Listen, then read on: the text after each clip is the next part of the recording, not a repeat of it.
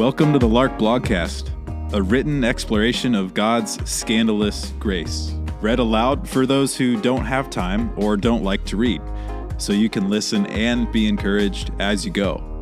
I'm your host, Jameson Allen. Today I'm reading my most recent piece, The Father's Children. When I think about childlike faith, I think about my dad. When I wonder what I'm invited into by the God of the Scriptures, I begin my exploration in my experiences with my parents. What else do I have? I think of my dad because he's my father, and God is frequently called the father of all. I believe God is also my mother, but that is another conversation. For now, we are dipping our toes into the mystery of childlike faith. There may be few things Jesus said and did as disarming as taking time to embrace and converse with children while chiding his impatient and indignant disciples. It begs the question, why did he point to these little people as exemplars of faith? The wool pulled over our eyes of faith. Why does maturity in the eyes of Jesus look so little like what most churches are striving for? Independent, self-feeding, constantly growing, fruit-bearing disciple makers. To avoid walking on eggshells, I'll say what I mean. When a culture is steeped and saturated in religion, it has no stomach for faith or freedom. When people believe God accepts them based on conditions, they develop and codify appropriate tracks for measuring and maintaining their sense of progress and achievement. It's what we do. It's how business, physical fitness, and all sorts of things work. But it makes a devastating mess of spiritual living. What then is childlike faith? And how do we rediscover it? Mature faith is in dependence, not independence. Let's get back to my dad. No one has perfect parents, and no one should expect to be a perfect parent. But I do have a great dad. I grew up seeing him as a provider, refuge, advocate, and encourager. He was someone I could trust at every turn to be for me, my well-being, and my development. This means I grew up with the privilege of not doubting my dad. I didn't have to wonder or question if he'd show up or if he loved me. I had my moments of questioning, but those were usually more about me than him. Go back in your memories to what it felt like to be completely dependent on someone who regularly came through for you. The experience of being needy and helpless is something we Western moderns disdain like an infectious disease. But I remember feeling more free and secure as a vulnerable child than I ever have as a mature adult. My dad has been an illustration of what God is like. I am unspeakably grateful for this. But to make my point a bit more provocatively, consider a few thought experiments. Have you ever wondered how weird it would be if you sang a song to your parents about how holy they are? Or spoke the same creed to them every morning before eating your cereal?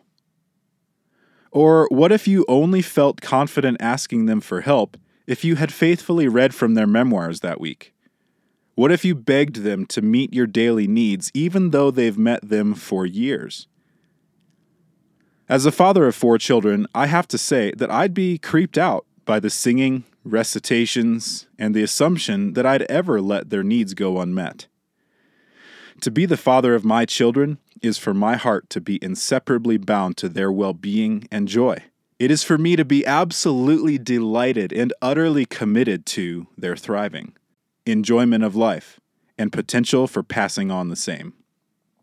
If I am like that as a human father, I can't even begin to imagine to what degree God is like that as the Father of all that is. Taking the Father for granted. Think about that. God as Father is one of the most common pictures in the Scriptures. If God is our Father, then worship and faith, Christian maturity and freedom must be other than something we do for God's love or even because of God's love.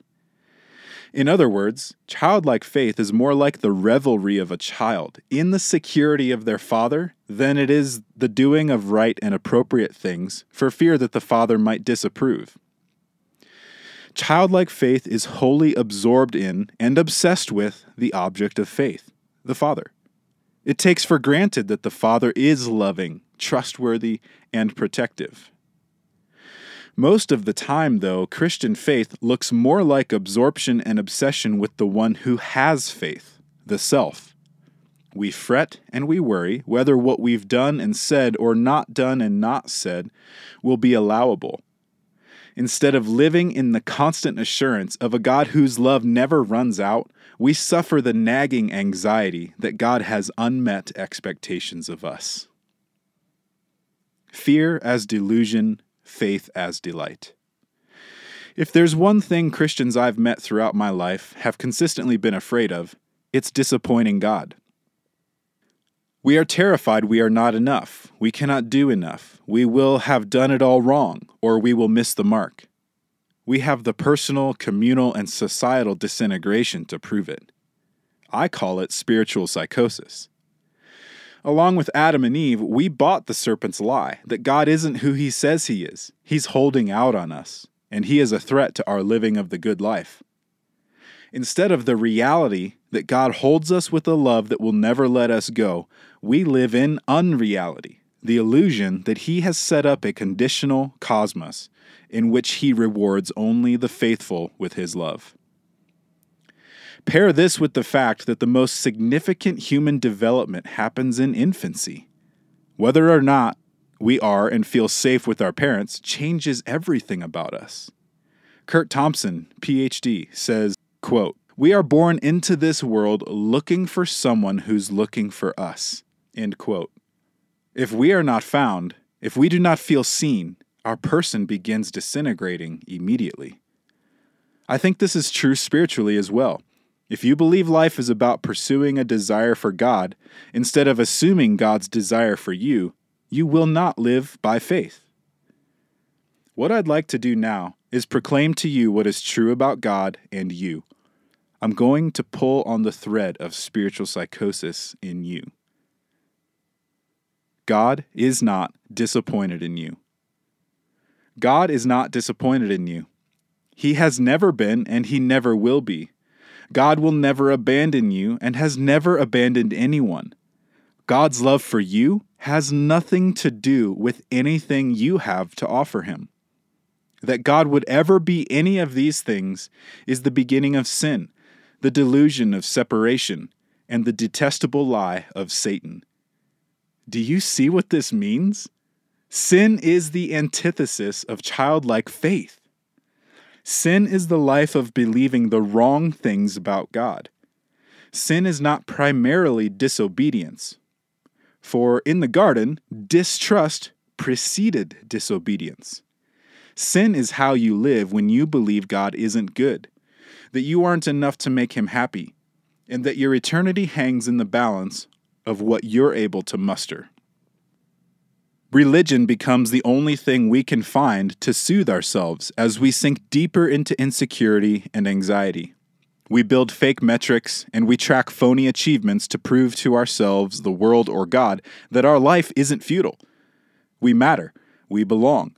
We followed the right path.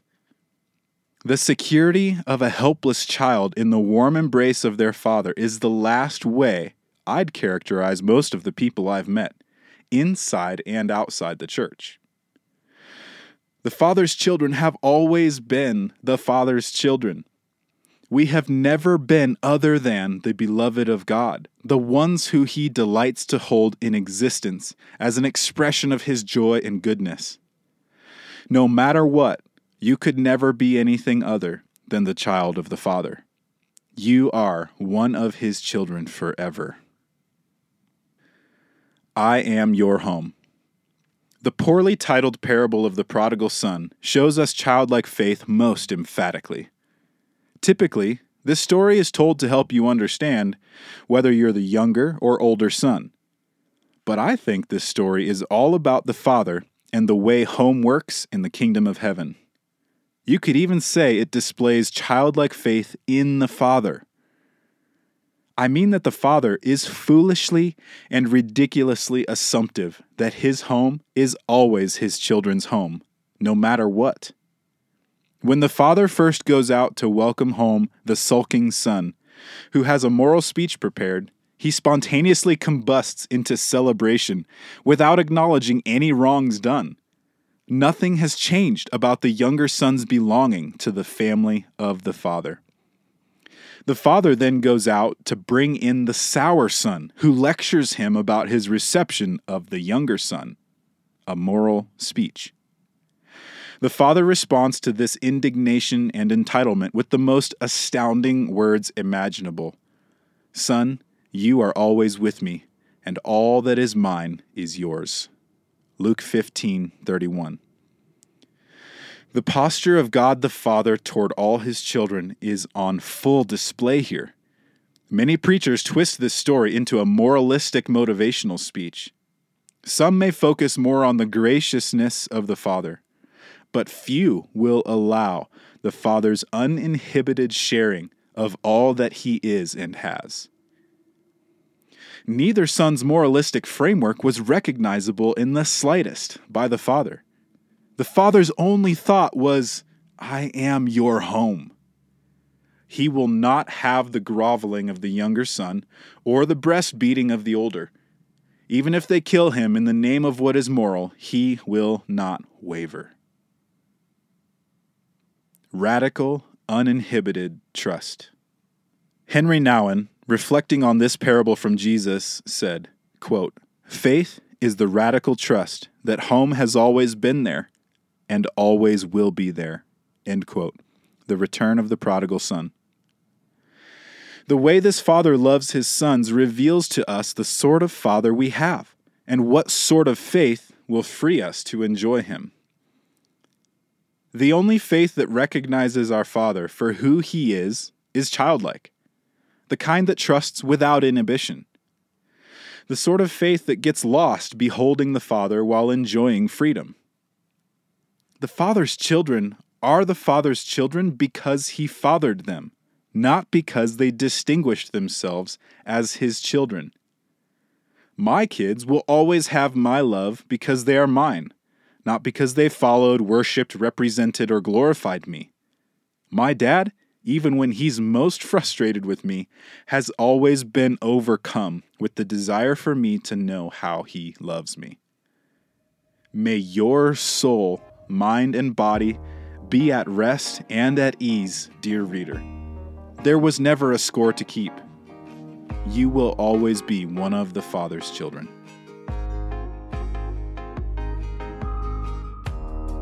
Hey, thanks for listening to the Lark Blogcast. Leave us a review and subscribe for more encouraging content on the regular. If you'd like to dive deeper into the conversation about God's scandalous grace, reach out to us at larksite.com. We'd love to hear your story and your questions. Cheers.